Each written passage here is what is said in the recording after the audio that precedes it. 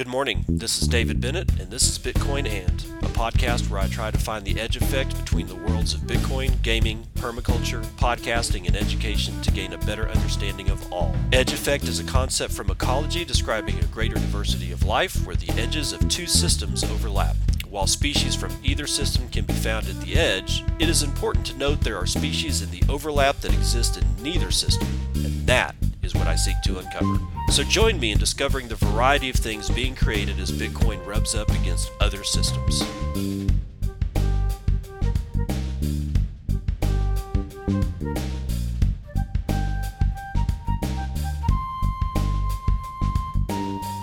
It is 10:15 a.m. Central Daylight Time. I'm getting that wrong like every other day. It's so confusing, but not as confusing as some of the stuff that I'm going to talk about.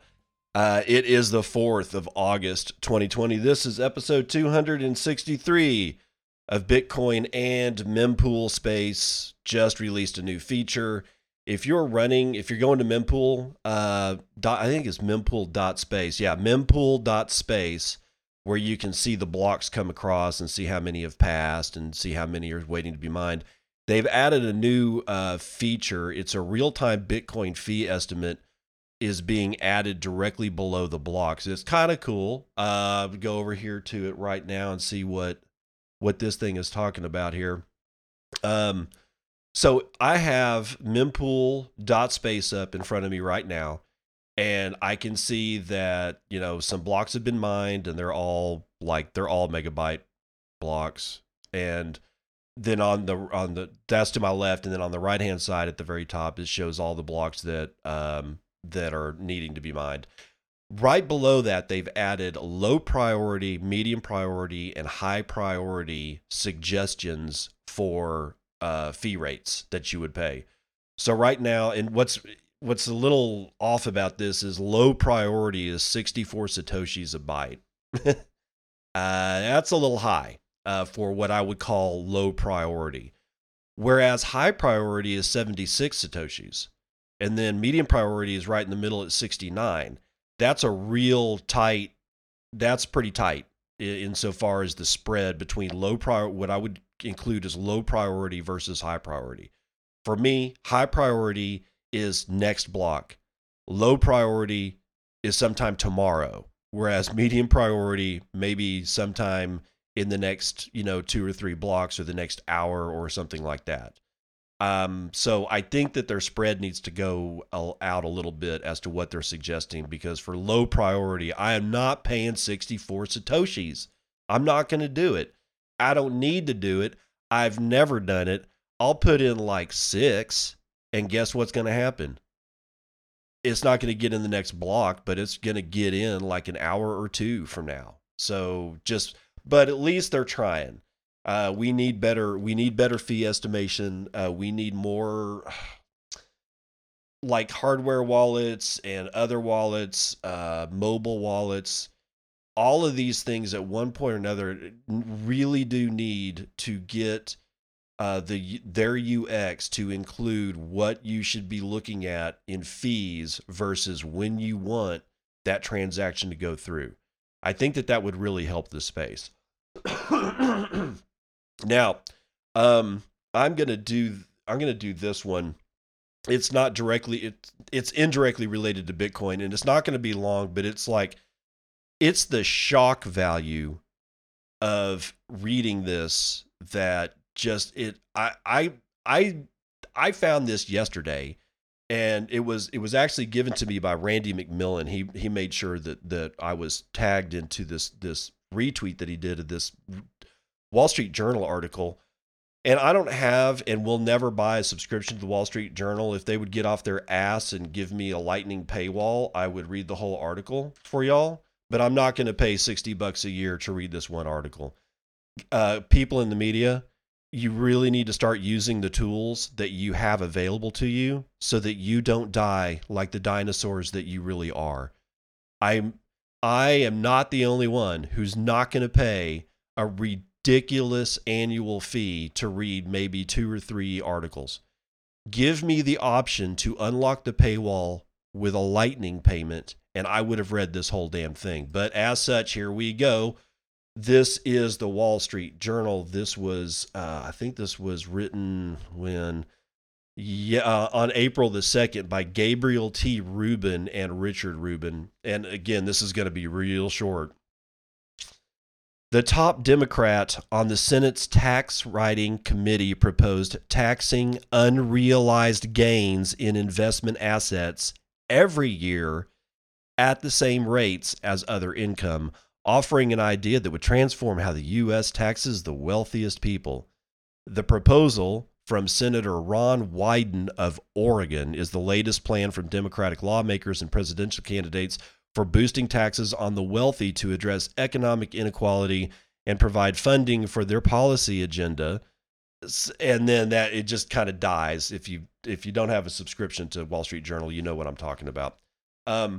So two things. How am I sure it's going to be just on the wealthiest people? How and at what point would I be considered one of the people that can't even own a house because every year that my house appreciates, I get taxed on it even though I'm living in the house?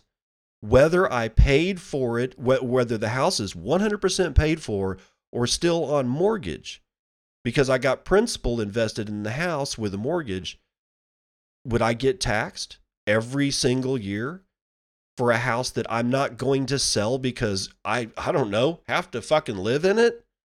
Plus, I mean, and the thread, when I retweeted that back out from Randy, thank you, Randy. I appreciate you turning me on to that one. It got a fair few amount of traffic of people going, well, shit, what happens if I get, what's my unrealized earnings potential? I mean, would they be able to calculate what I should be getting in 10 years? And and that's unrealized. And if, some of these are a stretch, but none of them are as much stretchy as trying to tell me that you're going to tax me on what I should have made had I sold a property. I'm so done with these people. That's why what I'm saying is that when I rail against the United States government, I'm not railing against America. I love America, I love Americans, and I love the land. But these people are doing everything in their power to screw it all up. And it doesn't matter if you're red team, it doesn't matter if you're blue team, green team, or some in-between team. It does not matter. You put somebody in Washington, D.C., and within days, they will turn into a monster trying to figure out a way to extract as much wealth from you as they can, whether to enrich themselves, enrich their buddies, or because they really believe, in taxes and their policy agenda needs that money to do stupid stuff. It doesn't matter if that's it. It could also be that they want to keep us poor. I don't know. I don't care. It doesn't matter what the intent is. It's what the effect is. And they're effectively screwing all of us. And this shit is just going to get worse and worse and worse. And somebody who did have a subscription to the full article noticed that somewhere down in the bottom, they said, this news article stated that this bill probably has no chance of getting passed. But if the Democrats are elected and sweep the House, the Senate, and the presidency, that this may very well be our reality in the future. And I'm not saying go vote Republican so that the Democrats don't do it. That's a red team, blue team bullshit. Okay? The whole thing needs to be completely burned to the fucking ground and then rebuilt. None of these people have any business telling any of us what to do. So be aware that bullshit narrative is out there. Now, going to a different congressman, somebody who I actually like, Tom Emmer. Liam Frost is writing this for Decrypt.co sometime this morning. Bitcoin ain't going away. It's going to get stronger, says U.S. Congressman. Yeah, he's talking about Tom Emmer. The decentralized nature of Bitcoin is what makes it stand out compared to traditional, tightly controlled fiat currencies, U.S. Congressman Tom Emmer said yesterday during the Pomp podcast, hosted by Morgan Creek Digital co-founder Anthony Pompliano Emmer pointed out that Bitcoin was conceived by Satoshi Nakamoto around the same time the 2008 financial crisis struck the world, not unlike today's economic woes spurred by the coronavirus pandemic. And like in the past, people are looking for new stores of value amid the United States government's unprecedented relief measures that could ultimately devalue the United States dollar. Quote, as we come out of the crisis, Bitcoin ain't going away. It's going to get stronger. And now, acting comptroller of the currency, Brian Brooks, is saying, hey, institutions, you can start banking this stuff. You can provide a home for it. You can start working with it, end quote, said Emmer. He was referring to Brooks' recent statement that banks in the U.S. are allowed to custody cryptocurrencies, a move widely supported by the crypto industry, you think? As Decrypt reported, the congressman also defended Bitcoin in the wake of a recent Twitter hack, stating that Bitcoin isn't the problem. Centralized control is, end quote. During the podcast, Emmer confirmed his stance, quote, look, Twitter's the problem. They're the ones that screwed up. Bitcoin didn't screw up. Twitter, your security was not adequate. They hacked Twitter, and you're going to have bad guys all over the place, end quote, said Emmer. He also explained that this is why he doesn't like centralized control. As an example, Emmer recalled when the coronavirus started spreading in Chinese Wuhan, and the local government just shut everybody down since it was in control of fiat currencies. Quote, the government has your currency all on a card. And guess what? If you lived in Wuhan, they shut you down, man. You couldn't even get a ride out of Wuhan to another city. You couldn't go get some groceries unless the government released you to go get the groceries. So need I say more about what I don't like about centralized control, end quote, asked Emmer. God, I like this guy even better already. Emmer added that when Facebook's Libra cryptocurrency was first proposed, he thought, oh, great concept, wonderful, but someone's got to be in control, right? End quote, citing The Road to Serfdom, a book written by an Austrian-British economist and philosopher Friedrich Hayek. Emmer pointed out that in a centralized system, there always has to be someone or some group that decides the allocation of money, and that is never a good thing. Quote, now that works out pretty good if you're one of the ones that's in the group or is the guy, but after a while, if you're not in the group, if you're not the one making the decisions on the allocation, this thing only ends one way, and it has never been good, no matter where it's been tried, said Emmer. Quote, I don't want to see the government screw up, and that's the crypto area. He added, pointing out that Bitcoin's decentralization is what could make it the next phase of contemporary monetary systems. Quote, I think we're just moving into that next phase, which is why crypto, the area, excites me. Because do I think that the government has a role? Yeah, I'm not going to say no.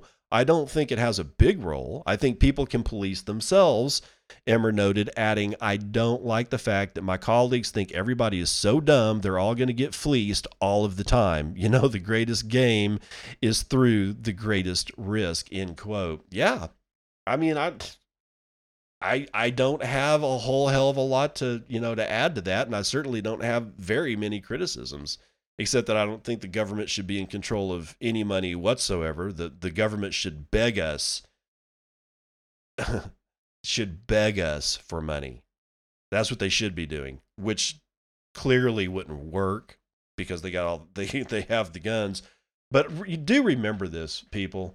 There's like 400 million firearms in the United States.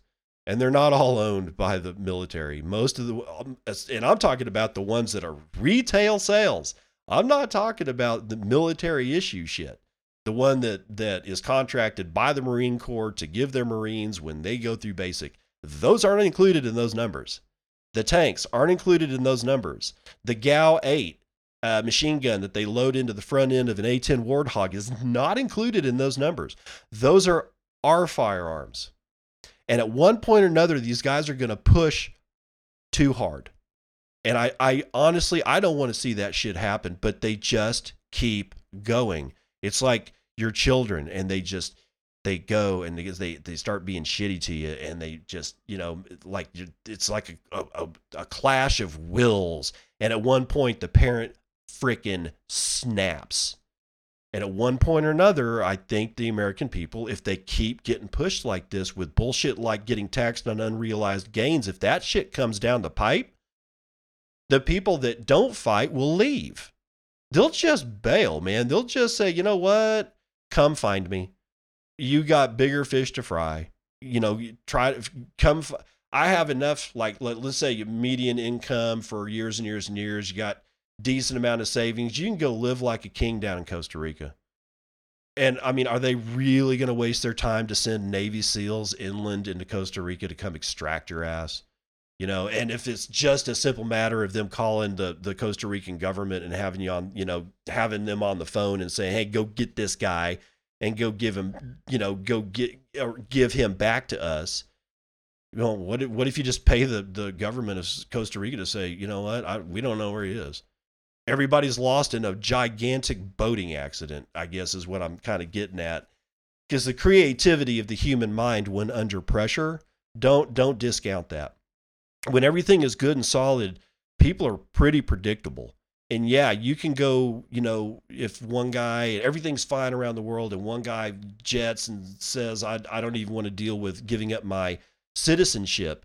Yeah, you're probably going to get hosed. But in a mass situation, where there's just all this unrest and weirdness going on, and then you got people that are putting the pressure on you and you're sent in your home government, like the possibility of unrealized gains being taxed, you're going to lose tax base. And the people that don't want to leave are way more likely to fight because nothing is equal right now. So just, again, the narratives are weird. Everything's weird. And this is when people break. All right. So more weirdness coming off the other side of the world. William Suberg is writing this one for Cointelegraph sometime this morning that the Bitcoin price hit a new all-time high against the Turkish lira. You think? A famous Bitcoin skeptic has called for a gold-backed currency to save Turkey as its national fiat currency collapses. Yeah, too late, buddy. You're not going to be able to install that. In a tweet on Monday, Johns Hopkins professor Steve Hanke argued that hard money was now the only way out for Turkey, which has spent billions of dollars propping up the lira. At press time, those efforts were still in vain as another day of intense selling sent the lira to a record low against various currencies, including the euro and Bitcoin. Weakness in the United States dollar meant that the lira-dollar pair avoided a record of its own, nonetheless dropping to its lowest level since May. Turkey's situation is reminiscent of that which engulfed Russia in 2014 as the Ukraine crisis sparked a rout that saw the central bank continually selling foreign exchange reserves to steady the ruble.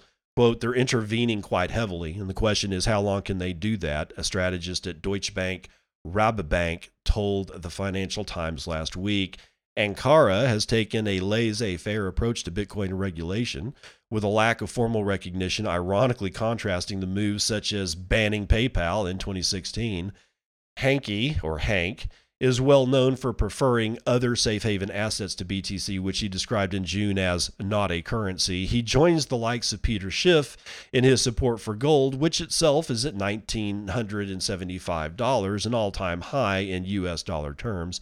Interventionist strategies on the part of governments and central banks when it comes to currency forms a major argument in favor of Bitcoin as an alternative. As Saifedean Ammous notes in his now ubiquitous book, The Bitcoin Standard, the foreign exchange leverage that Turkey is now using only came about because governments removed the gold backing of their respective currencies.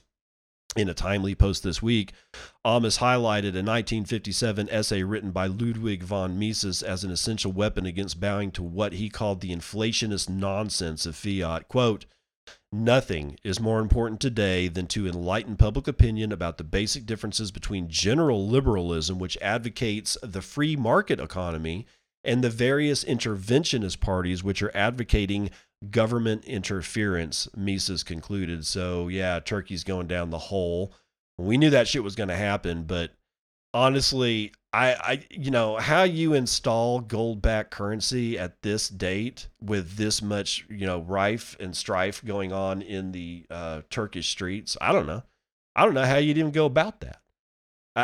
Honestly, I don't think you can. I think it's too late. And I think anybody that's in Turkey that had any kind of sensibilities, about them at all during this time was already daily cost averaging and stacking sats just because it's like, well, shit, they got nothing else. They got nothing else. All they got is the same shit that we're going to get here in the United States with people who want to tax you for unrealized gains. Keep that in mind. Ripple co-founder is selling 1.74 million Ripple per day, according to Crypto Monitor Whale Alert. Daily Hodl staff writing this one for the Daily Hodl sometime this morning. Jeb McCaleb's back. Ripple co-founder Jeb McCaleb is now selling an average of 1.7 million XRP per day, according to the crypto tracker Whale Alert. The daily total, which is a 266% increase from 2019, is worth about $547 at the time of writing, according to CoinMarketCap. McCaleb served as Ripple's chief technical officer before leaving in 2013 and launching the open source money platform Stellar the following year. While he still holds a large personal trove of XRP, he can only sell limited amounts during the terms of a legal settlement with Ripple. Whale Alert estimates McCaleb has sold around 630 million XRP in 2020 and still holds about 4 billion. Oh, God, the scammers. Ripple reached an agreement with the Stellar founder in 2014 that restricted him to selling a portion of his XRP each week. The company later accused McCaleb of violating that agreement, and in February 2016, Monica Long, Ripple's senior vice president of marketing, announced an updated settlement between the two parties, which McCaleb touted as a victory. Since the agreement, Ripple routinely transfers XRP from a settlement wallet to McCaleb's wallet each month. McCaleb's address can be tracked here, here, here, and here, and all those heres are his wallet address links. So, McCaleb, dude, you scammed. All you people at Ripple are scamming, and all the people that bought Ripple that are defending Ripple. How do you defend it? How do you defend this shit? He's got 4 billion. He's making millions of dollars a day off of your backs. It's disgusting. And it's even more disgusting when you yell at me because I'm trying to tell you that XRP is a scam. It's clear it's a scam, yet I get bitched at whenever I say it. And I'm like, if you're holding a bag of XRP, you should be twice as pissed as me. At least twice as pissed. Deceived crypto investors, speaking of, launched their own scam to recoup losses. Stephen O'Neill writing this one for Cointelegraph sometime yesterday. Investors in China launched a crypto scam after being deceived themselves and got busted by the police. Chinese police have reportedly arrested a group of scammers who launched a faux crypto scheme to recoup their losses after being defrauded by a number of different crypto-related cons themselves. XRP.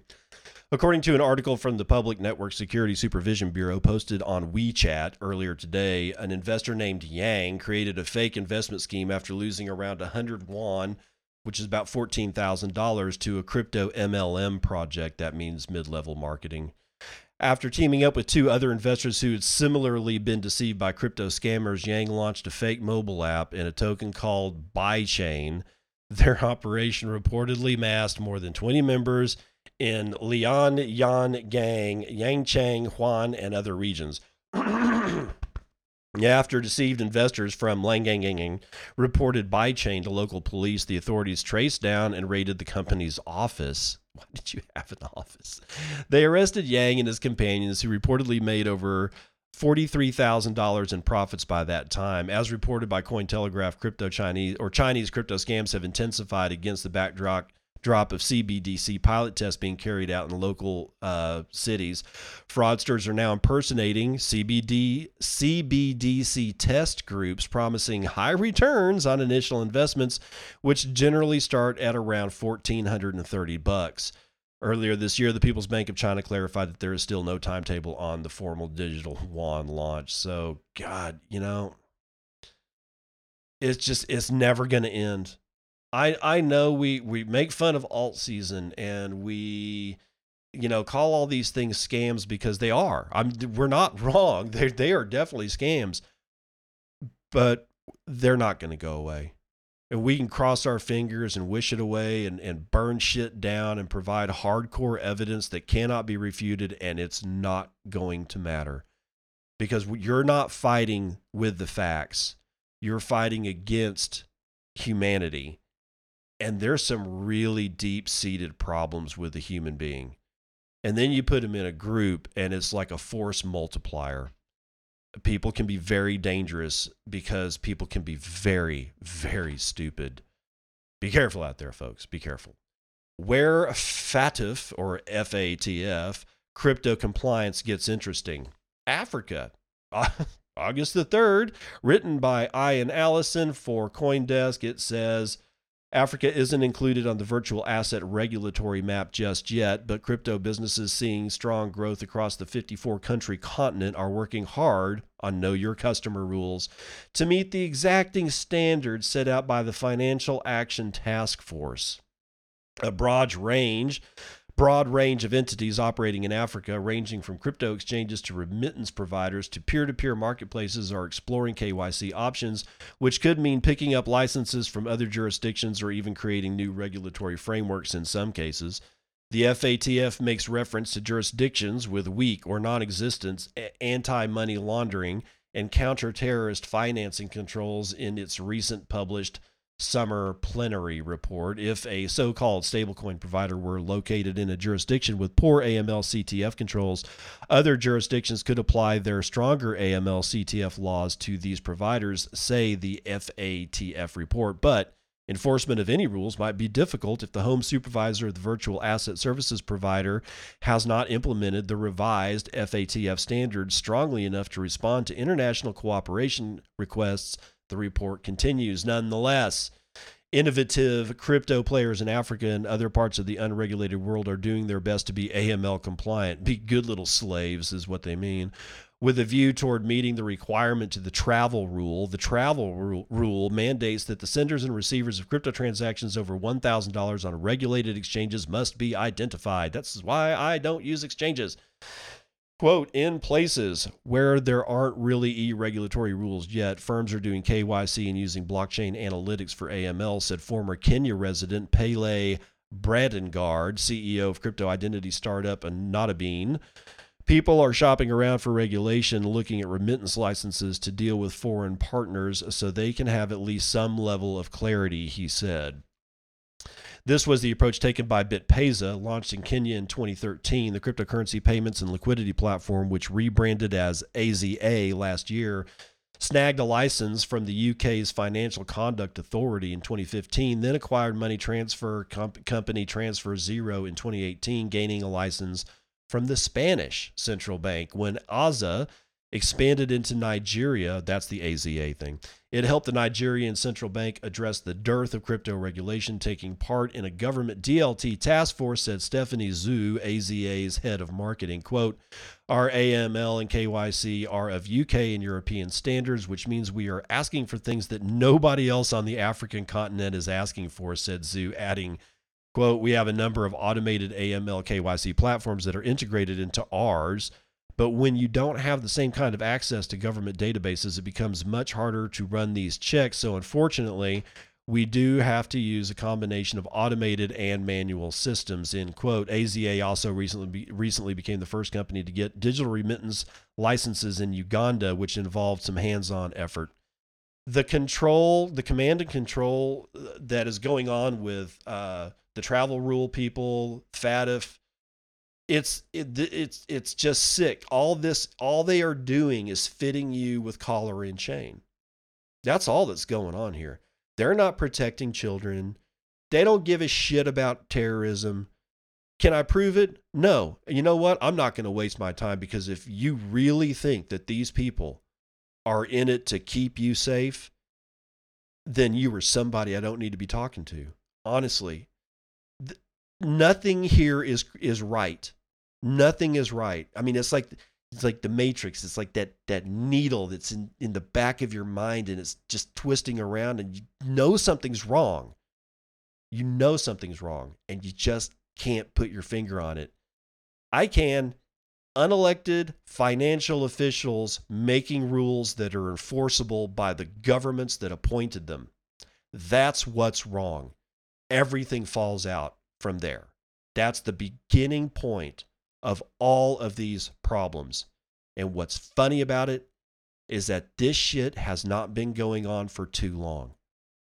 And I'm clearly decades, couple of centuries, but in the whole history of humanity, and as humans learned how to use technology to transfer value between each other, this is a very new thing.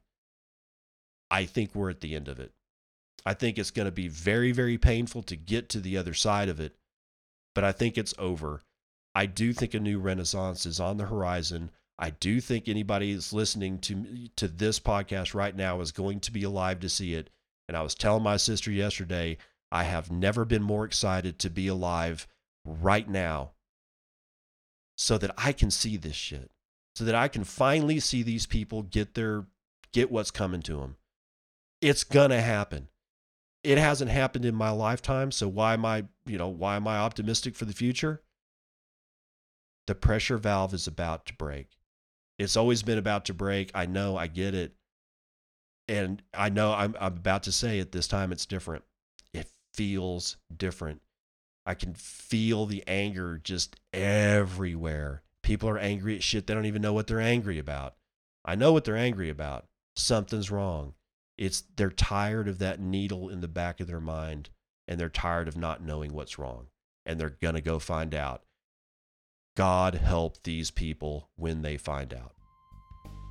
Let's look at some numbers.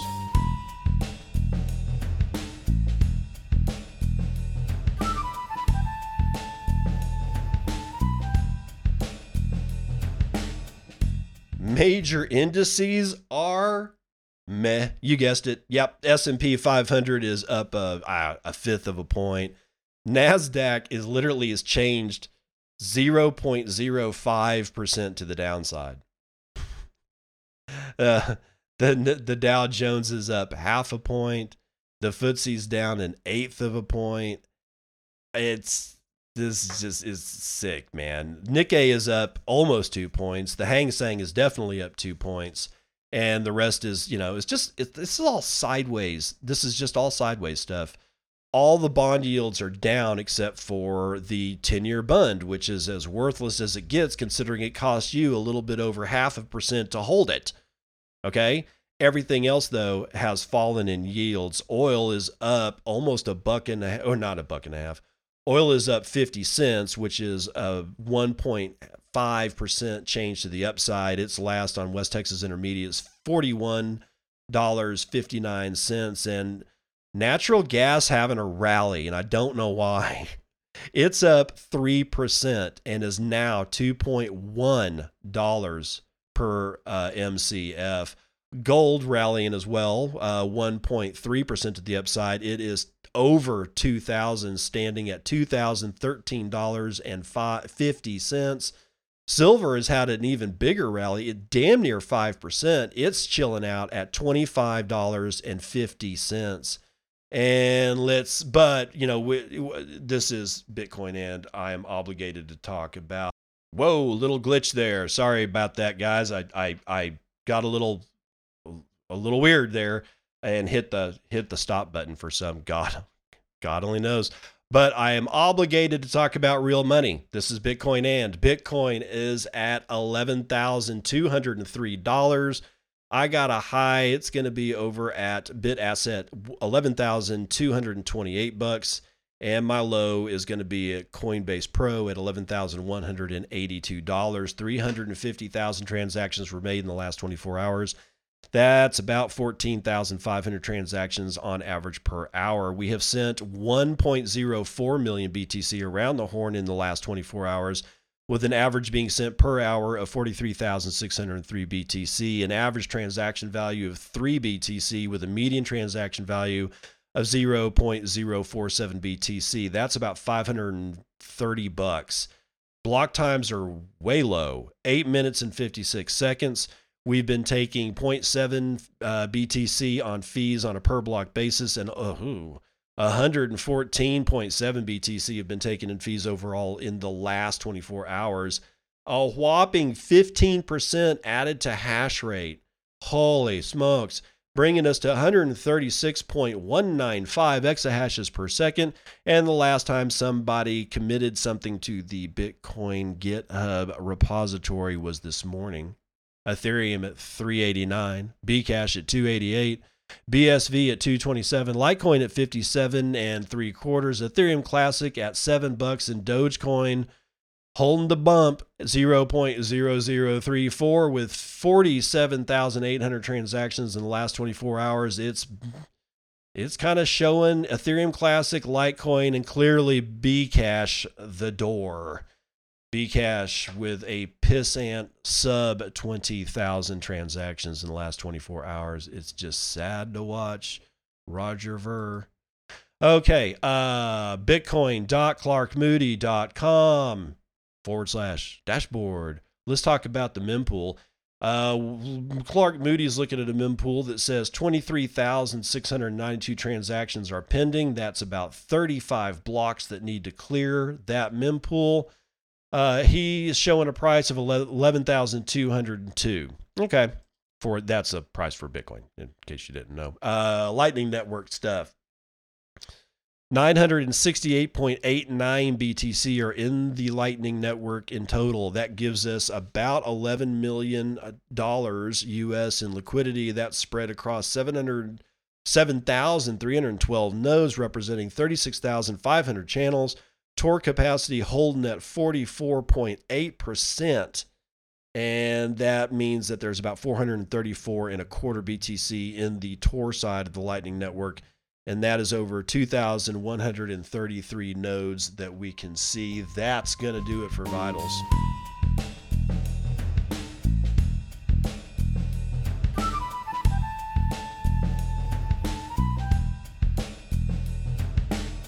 Welcome to round 2 of the morning roundup. Zcash Foundation Executive Director Josh Cincinnati resigns. Josh Cincinnati, what a hell of a name, man. That's like mobster level naming right there, man. Steve Anderson is writing this one for thecoinrepublic.com on August the 3rd. Josh Cincinnati, or aka Kneecapper McGinty, the executive director for Zcash Foundation, has finally decided to bid adieu to the company. Cincinnati has been instrumental in turning the foundation into a transparent organization. He held a critical position in articulating and executing Zcash's 2 of 2 multisig governance structure during his tenure as the executive director. Cincinnati, he was pivotal in guiding the organization to new heights and often been the guiding voice for many in the foundation. Announcing the resignation over a tweet, Cincinnati stated that it was very difficult for him to make such a bold step, but at the same time, he felt that the timing couldn't have been any better. Zcash Foundation, being a builder of financial privacy infrastructure, felt sorry for his departure and eventually welcomed new people on board. Cincinnati now feels that it is time he hand over the reins to the foundation to find new leadership. It is quite known the need for private digital cash is growing exponentially. Owing to its mission, the technical efforts made by foundation are this may be a either poorly written. No, the author is from Australia, so this is just poorly written. Sorry, guys. Let me try that one again. Owing to its mission, the technical efforts made by foundation are worth praising, making it successful. That's the actual sentence. Just saying. The foundation is excited to start a new chapter and grateful for the works done by Josh. Cincinnati feels that the foundation's technical efforts will make a big splash this year. He predicts that the Zebra will be a dominant node on the Zcash network by the end of 2021. Cincinnati also thanked his colleagues for their invaluable support and said that Zcash should continue to place their faith in their project's institutions. The problem here is that these people all have names and they have addresses and they have equivalents to social security numbers, no matter where you are, honestly.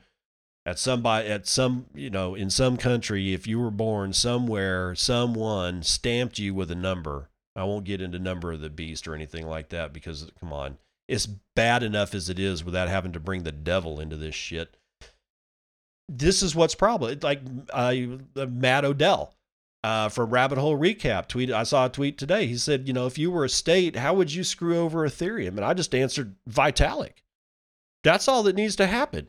If you weren't around when it was rumored that Vitalik died in a car wreck, you should have seen the absolute wreckage that happened to the Ethereum price when the day that news was released. He had to release a picture of himself holding up a piece of paper with the correct block number on it at that time so that people knew that he wasn't dead. Of course, Photoshop brings all that shit into question. I think it was a real picture. It's clear that the Vitalik is still alive, but I'm saying Vitalik.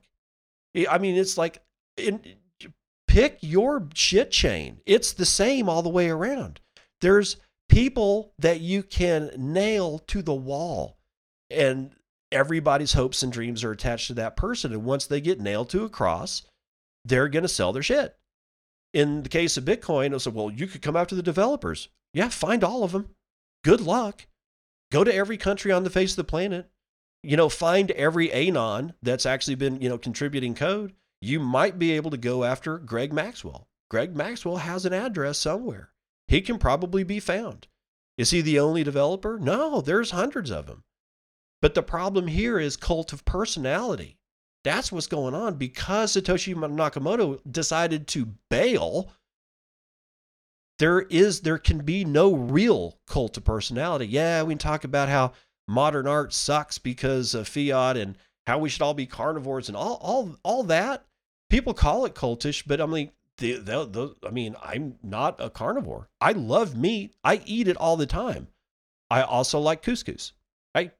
Not a carnivore. I'd be pointed at and laughed at by that particular subculture. But Vitalik is a cult of personality. And so is Craig Wright. And so is Roger Ver. And so are all these people that have the ability to be thrown into chains. This is why Bitcoin. The 2020 rainy season is tougher than ever for China's Bitcoin miners. This was written August the 4th for CoinDesk by Wolfie Zhao. Wolfie, love it. Rain has come. Machines are humming. This should be the best time of the year for China's Bitcoin miners. The monsoon season, generally from June to October, brings excessive rain and thus cheap hydroelectricity, but this year is different, proving to be harder than ever for China's Bitcoin miners and mining farm operators, who are estimated to dominate 65% of the global multi-billion-dollar mining industry. Since last summer, many mining farm operations rushed to build new facilities in China's southwestern region in anticipation of a dramatic price rise with Bitcoin's halving, but mining difficulty has now almost doubled compared to the monsoon season last year. Okay, let's stop that right there. Mining difficult has almost doubled compared to monsoon last year. Okay, so that's about 1 year ago. The hash rate I just read to you was 136 exahashes per second. All right. So what are we talking about? Like a little under 70, a little under 70 exahashes per second was what was that was the hash rate last year when these new facilities were being designed and built and numbers run upon. And here we are at almost 140 exahashes per second. This mining is a difficult prospect, and new models are going to be coming online all the time. I talked to you about that electrical grid balancing model, business model yesterday from Layer 1 Official. That's at Layer 1 Official. The human ingenuity is going, that's when somebody says, see, these guys aren't going to be able to survive. Bitcoin is dead because you'll blah, blah, blah, blah. Yeah, you don't know who's waiting in the wings. Like people like Layer 1 Official going, shit, I got to work around. And they do. Let's continue. While block rewards have halved, meaning it is more difficult to mine with less rewards, Bitcoin miners that have entered the market since last year have to wait much longer to see a return on their investment in mining hardware and facilities. Thomas Heller, a global business director of Mining Pool F2 Pool, summarized the situation in a recent blog post. We're halfway through 2020 and the mining industry has already faced several enormous challenges. Miners had to battle off the macroeconomic black swan of March, pass through the smoke of the halving and a pandemic, and now they're gearing up for the rest of the year's competitive battlefield. Many miners expected Bitcoin's price to rise sharply after the halving. That was a dumb thing to do. You should just look at the other prior halvings, said Kevin Pan, CEO and co-founder of the China-based Poolin, one of the two biggest Bitcoin mining pools in the world, along with F2 Pool. In reality, not only was there not much price momentum driven by halving, there came the mega sell-off on March the 12th, which caused a large scale of forced liquidations and losses, he said. For 2 months after halving, Bitcoin's price largely remained static at around $9,000, although it jumped above 10 grand last week and is now changing hands at over $11,000. It is still at a similar price level seen at this time last year. In contrast, the network's mining difficulty rose to an all-time level within 2 months after the halving. It's now almost twice as difficult to mine Bitcoin compared to last July, while block rewards were halved. Without a significant price breakout, Bitcoin miners' daily revenue has dropped by 70% compared to last year, said Pan, although the recent Bitcoin price jump has helped improve the situation. Indeed, BitInfo Charts data shows Bitcoin's daily mining revenue was around 33 cents per 1 terahashes a second of computing power in July 2019, and has since then declined to now around 1 penny per terahash per second. Meanwhile, a surge in interest and investment in Bitcoin mining since last year has led to a surplus of newly constructed mining facilities in China. In April, the oversupply issue had already shifted the hosting business from a seller's market to a buyer's market, with mining farms generally offering a 20% electricity discount compared to last year. Pan estimates that during the rainy season, 20 to 30% of mining facility capacity in Sichuan and Yunnan provinces still remain unused. To be clear, Bitcoin miners and mining farms can still make a profit, but they have to endure a much longer period than expected to break even on their investments. A payback period of 6 months to a year used to be common for the Bitcoin miners in China, but if Bitcoin maintains its current prices at around 11,000, that could be extended for as long as 2 years. Quote, in the eyes of many old Chinese miners, old, 11 years, old.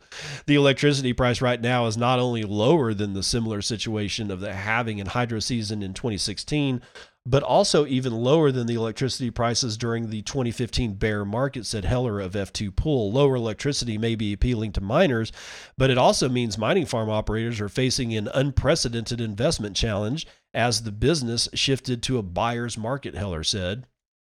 So, despite this year's tough market environment, some are still bullish over the long term and are rolling out products to attract investors. Zhang Zhuer's CEO and founder of mining pool BTC Top, who also runs his own mining farms, recently launched joint mining contracts dubbed B.Top. It essentially sells mining equipment by terahash per second and farm electricity at cost to retailers who want to participate in mining. The company will not charge customers hosting and management fees until the mining profits they receive break even on their investment. HashAge and Hengjia, two long-running Bitcoin mining farm operators with over a dozen facilities in Sichuan, also announced a partnership with Chinese crypto lending startup Babel last Friday. Flex Yang, CEO and co-founder of Babel, said the firm is allocating up to $50 million in USDT as a loan for those who chose to host their miners at HashAge and Hengjia's facilities. In contrast to previous crypto loans that require borrowers to pledge Bitcoin as collateral, this new partnership accepts debtors' miners hosted at HashAge and Hengjia as collateral. Ugh.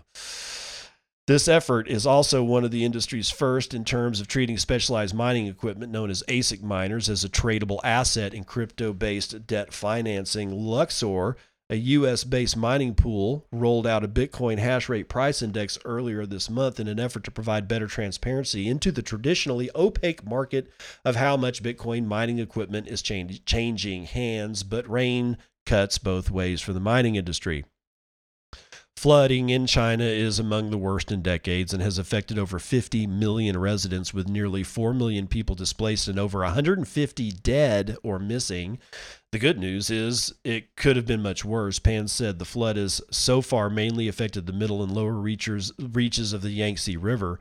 Since most mining farms in Sichuan and Yunnan are located along the upper reaches in the mountain area, which are some 120 kilometers or 800 miles away from the middle reaches, there are fewer instances where facilities directly flooded due to the rainfall. But Pan said there have been more regular instances of mining farms' hydropower plants temporarily cutting off electricity generation because the increasing water reserve levels would otherwise cause pressure on the dam. And I guess they're talking about the Three Gorges, which is having some serious issues.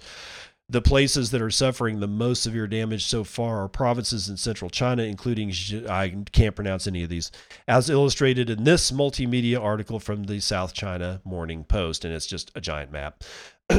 Johnson Zhu, chief analyst at Beijing-based research startup TokenSite, said mining farm operators nowadays are more experienced in choosing the right location for construction after witnessing events in previous years where facilities were destroyed by floods and mudslides. Quote, Chinese mining farms have already conducted thorough due diligence to pick the locations where potential flooding risk is minimal, so the floods haven't caused a major impact on the mining community, said Zhu. Another reason why there are too many Bitcoin mining farms is the push by local governments in Sichuan for establishing the so-called demonstration zone for utilizing excessive hydropower electricity since late last year. Mining farms and hydropower plants that chose to be based in these industrial parks can typically enjoy a stable operational environment with a steady and cheap power supply. In return, they give a portion of their profits to local governments, as well as China's state grid, the state-owned utility monopoly. In previous years, many mining farms in Sichuan and Yunnan have been using what's called direct supply electricity. That means power plants sell electricity directly to mining farm operators without having to share the profits with other parties. As local governments have stepped up its efforts to rectify the direct supply model adopted by many power plants, this has created a sort of tug of war among local governments, hydropower plants, as well as state grid, Pan said. Some Bitcoin mining farm operators using direct supply electricity wish to sell their facilities at a low valuation.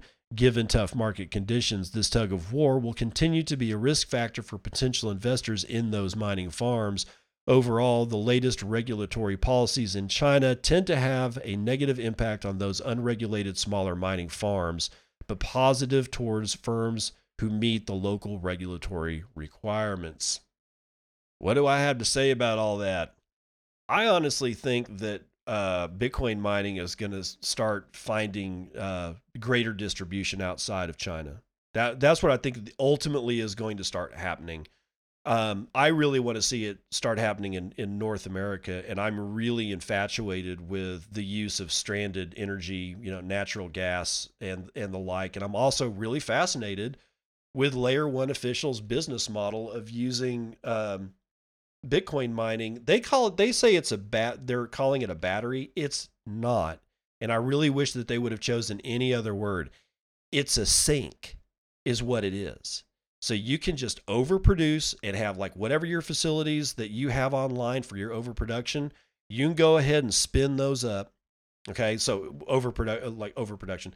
If it's a really hot day and everybody turns on their air conditioners in Texas, the Texas grid goes, so they got to kick on these extra generation plants to balance the grid. Layer 1, at least the suggestion in my mind, was that you go ahead and burn it. You go ahead and spin those generation plants up, keep them on. We will soak the power into, it's a power soak, is also another term that you can use. We'll soak up the power in Bitcoin mining, and then we will release that electricity by shutting down miners, and then that will help regulate the load balancing on the grid. I love that idea. It's not a battery, though. Stop using that term. It's a power soak. I think power soak is the best terminology to use for that. But in either event, with people like that developing these kind of business models, going and finding stranded energy out in the middle of freaking nowhere and using Bitcoin mining to balance, load balance grids is going to pull mining away from China. And this kind of shit over here that we just read about, this is not a pretty picture for Chinese miners. And everybody, I'm sure that there's people out there going, oh, mining death spiral incoming. No, it's not. That's why we have the difficulty adjustment. That's a key critical part of the infrastructure of Bitcoin, and it's so dumb simple. It's stupid simple. You wait 2 weeks, the network reevaluates itself and says, I don't need this much hash power. Blocks are coming in at like 8 minutes. We don't need that shit. And and then the difficulty skyrockets. And 2 weeks later, it reassesses the situation and says 11-minute blocks kind of suck, so it'll drop. That's what regulates and guards against any kind of mining death spiral. So please, guys, stop it. Russia declares cryptocurrency legal, but prohibits its use for payments, says a report. Daily Hodl staff writing this one for the Daily Hodl sometime yesterday. Russia, it's all about the Russians. Russia is reportedly declaring cryptocurrency legal after President Vladimir Putin signed a bill recognizing cryptocurrencies as a type of property that cannot be used for payments. According to Russian public records, bill number 419059-7 was initially submitted to the State Duma, the lower house of the Federal Assembly of Russia, in March 2018. After more than 2 years in the review stages, the bill made its way to Putin last month, reports the state-owned Russian media outlet RT. Quote, the Council Federation of the Federal Assembly of the Russian Federation decides, 1, to approve the federal law on digital financial assets, digital currency, and amendments to certain legislative acts of the Russian Federation, and 2, this resolution comes into force from the date of its acceptance. Note that word, force. According to Russian news outlet RIA, legislatures define cryptocurrencies as a means of savings and investment, but not as a means of payment. In addition, individuals and entities should report their crypto holdings for tax purposes. The bill also says Russian banks and crypto exchanges will have the capacity to legally sell, purchase, and facilitate the exchange of digital assets after registering with the Central Bank of the Russian Federation. Anatoly Aksakov, head of the Duma Committee on the Financial Market, says concepts related to the business of cryptocurrencies such as tokens and mining will be addressed in a separate bill, which may be passed before the end of the year. So watch out for that separate bill, 100% conflicting with the prior bill. This shit happens, man. So I don't know, man. To me, it's just, this is kind of like a waste of time. Why make it legal if you can't use it? And by the way, people are going to use it anyway. You know why? Because people around the world are getting tired of your bullshit. And for the last one today, Ethereum gas usage, speaking of bullshit, reaches all-time high.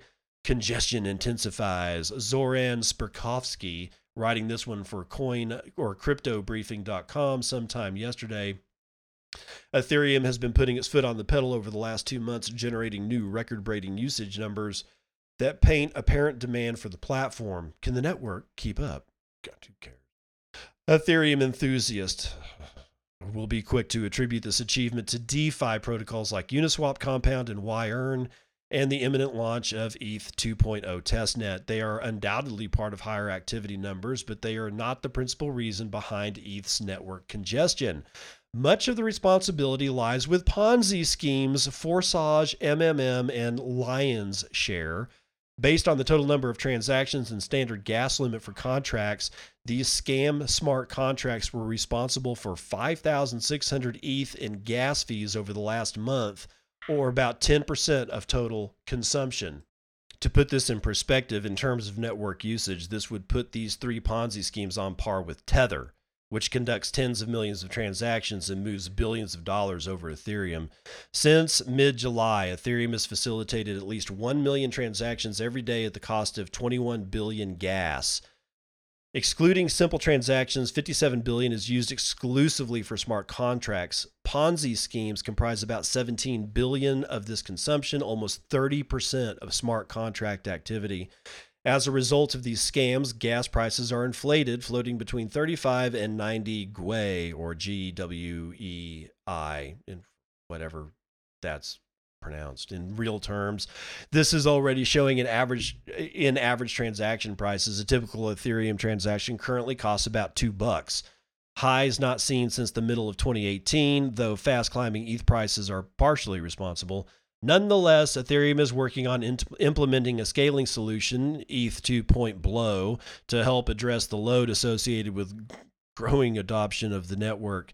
Growing adoption by Ponzi schemes, you mean? Because that's what this entire thing is saying. Your high fees on Ethereum is directly caused by Ponzi schemes. And it's not like a small percentage of Ponzi schemes. Just get that through your head. The entire network of Ethereum was a fraud that enabled fraud. Okay. And there's nothing you can do about that. And again, what can bring this down? One word: Vitalik. Mr. Buterin, we'd like to have a word with you, is all it's going to take. And by the way, it also seems fairly clear that Ethereum has already been co-opted by state entities because they're doing things that only a state would love. Everything that they do is just, and what I've never understood is the Rube Goldberg mechanism of Ether or Ethereum. Gas and GUI and Ethereum, Bitcoin's easy to understand. And that's why I trust it more than something that is so convoluted that when you admit that you're like, I don't get this. This doesn't make sense to me. And somebody points at you and says, that's because you're too dumb to understand. No, it's not. No, it's not. No, it's not. This thing has been purposely designed to be this freaking confusing. And I think it's done, I think the reason that it was done was to somehow or another give itself a plausible deniability, because nobody can really figure out why the hell all this shit works this way. It doesn't need to. This is why I Bitcoin. That's going to do it for the morning roundup.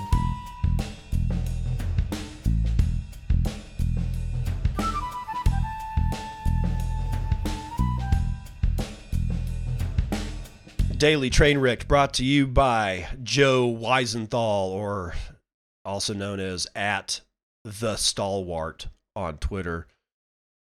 Joe opens his mouth and says the following: when Bitcoin is over, it will be very fun picking through the horrendous economic arguments that were made to justify it.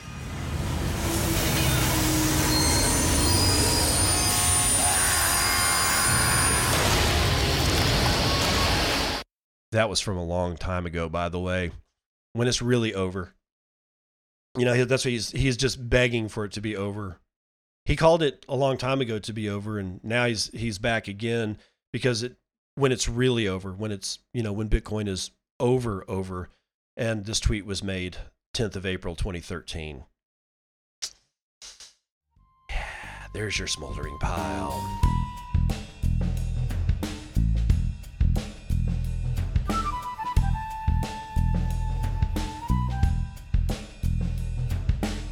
Terrible Joke Corner brought to you by Dad Says Jokes. I'm always frank with my sexual partners. I don't want them to know my real name.